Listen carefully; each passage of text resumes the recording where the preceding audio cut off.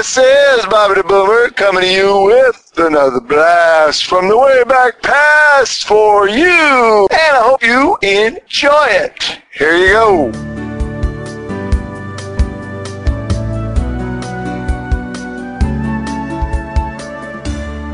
I got a question for you today. When you do have time, whether it's on the weekend or when you don't have to work, how do you rest and how are you refreshed? There's a lot of ways to do it. We're just going to chit-chat today and discuss how we can rest and refresh our mind, body, and soul. So this isn't necessarily a religious conversation. It's for everybody because I'm curious. Now, I am a Christian, so I rest in Christ. There's a scripture in Matthew 11 that Jesus says, "Come to me, all you that are heavy laden and weary or tired, and I'll give you rest." And some folks that are Christians and religious, air quotes, religious, they actually make it harder when they say their beliefs. You know, they take traditions and doctrines and commandments, amends, and they add all sorts of stuff, whether you're a Christian, Jew, Buddhist, Hindu, Muslim, whatever religion.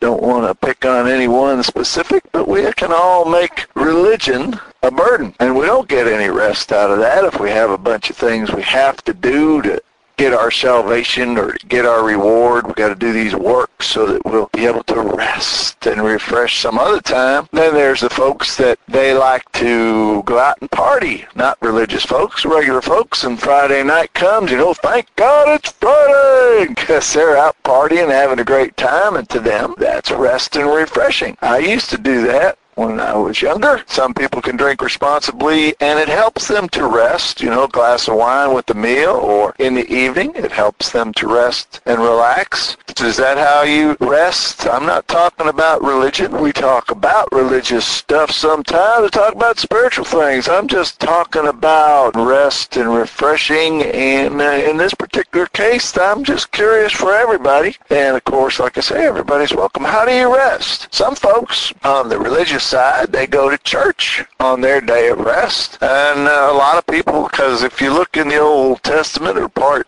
1, as I like to call it, the high priests and folks in ancient Israel, they were doing sacrifices and all sorts of stuff. You sacrifice a cow or a bull and do heavy-duty killing of animals and things, that's not rest.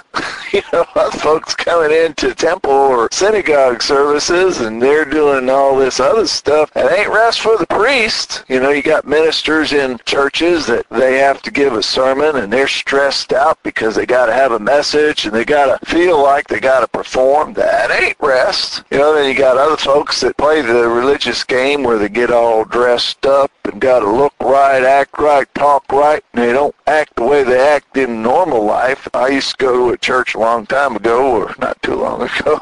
You had to wear the 3-piece suit and the hangman's noose, I call it, the tie, necktie. I don't know who invented that. The guy that invented that, if I ever see him, I'm going to have to ask him, what were you thinking? Because it ain't restful to sit in a building that's sometimes too cold, sometimes too hot, with the guy talking to you, telling you what a sinner and awful person you are, and you're choking to death in a tie and a vest and a shirt, and the poor women also got to wear these get-ups that some of them got to wear hats and hair ribbons and make themselves spend most, even the preparation to go to something like that. You're spending more time working trying to get yourself to look nice for everybody else. That ain't rest. At least not in my book. Maybe some find rest in it, but I don't. So how do you rest? Do you go out on Friday night and Saturday? Do you party so you can forget the J-O-B? So do you go out and try to forget all that and just rest and party with your friends and have a good time? Is that refreshing to you? Saturday, what I like to do for rest and refreshing, Saturday morning is the middle of,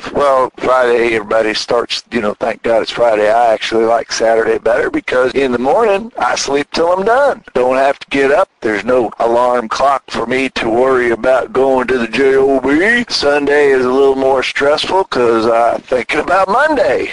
So that isn't really a restful day for me. But I like to sleep till I'm done on Saturday. That's restful. Do you like to do that? Do you sleep till you're done? And when I say that, I mean you don't worry about the alarm clock. That's turned off. You don't worry about having to be anywhere or do anything. You don't have to worry about anything except getting enough sleep. No projects, no nothing. A lot of times on a weekend, folks say that's their time to rest, and then you have a list of things to do to catch up with all the stuff you couldn't do during a week because you're busy work week. So that's not restful to me. Some folks find it restful to be able to chip away at the things they like to do, like fix up your house. Today I just want to get you thinking, what is it that you do to rest? Maybe you already know that. Sometimes we're so busy we don't even have time to rest. We think and we're busy, and especially in the United States, going, and we're rushing. Even I remember when not too long ago I would rush to a vacation to have fun, to rush back home to make money so I could pay for the vacation. I think as a society and as a people we spend too much time being busy to be busy, or we're busy being busy. I think sometimes I'd like to encourage us all to just kind of take time, as the old saying goes, take some time to smell the roses. I spent a lot of years of my life running through the roses, going from point A to point B to where I didn't even know there were roses under my feet. They're beautiful. I love the smell of them. We do that with personal relationships. We're so busy trying to pay for the house and the car and the boat or whatever we have. You're paying the rent, the bills, you're trying to make do, and you're so busy trying to do that and provide that you forget who you're providing for. You forget why you're working so hard. And you don't have time to spend resting with the people you love. You don't have time with family. Is that how you like to rest? Do you like to spend the time off on a weekend, or when you do have time off, just being with family? Now, some folks like to go to fancy places. They take vacations to the beach or to Disney World or to exotic places, or just regular old, just go to the shore. They say it here in Philadelphia and Jersey. I used to call it the beach up in New England. But even to rest your mind, I say to rest your mind, soul, and your body. We got to give our bodies a rest. I know that I go busy.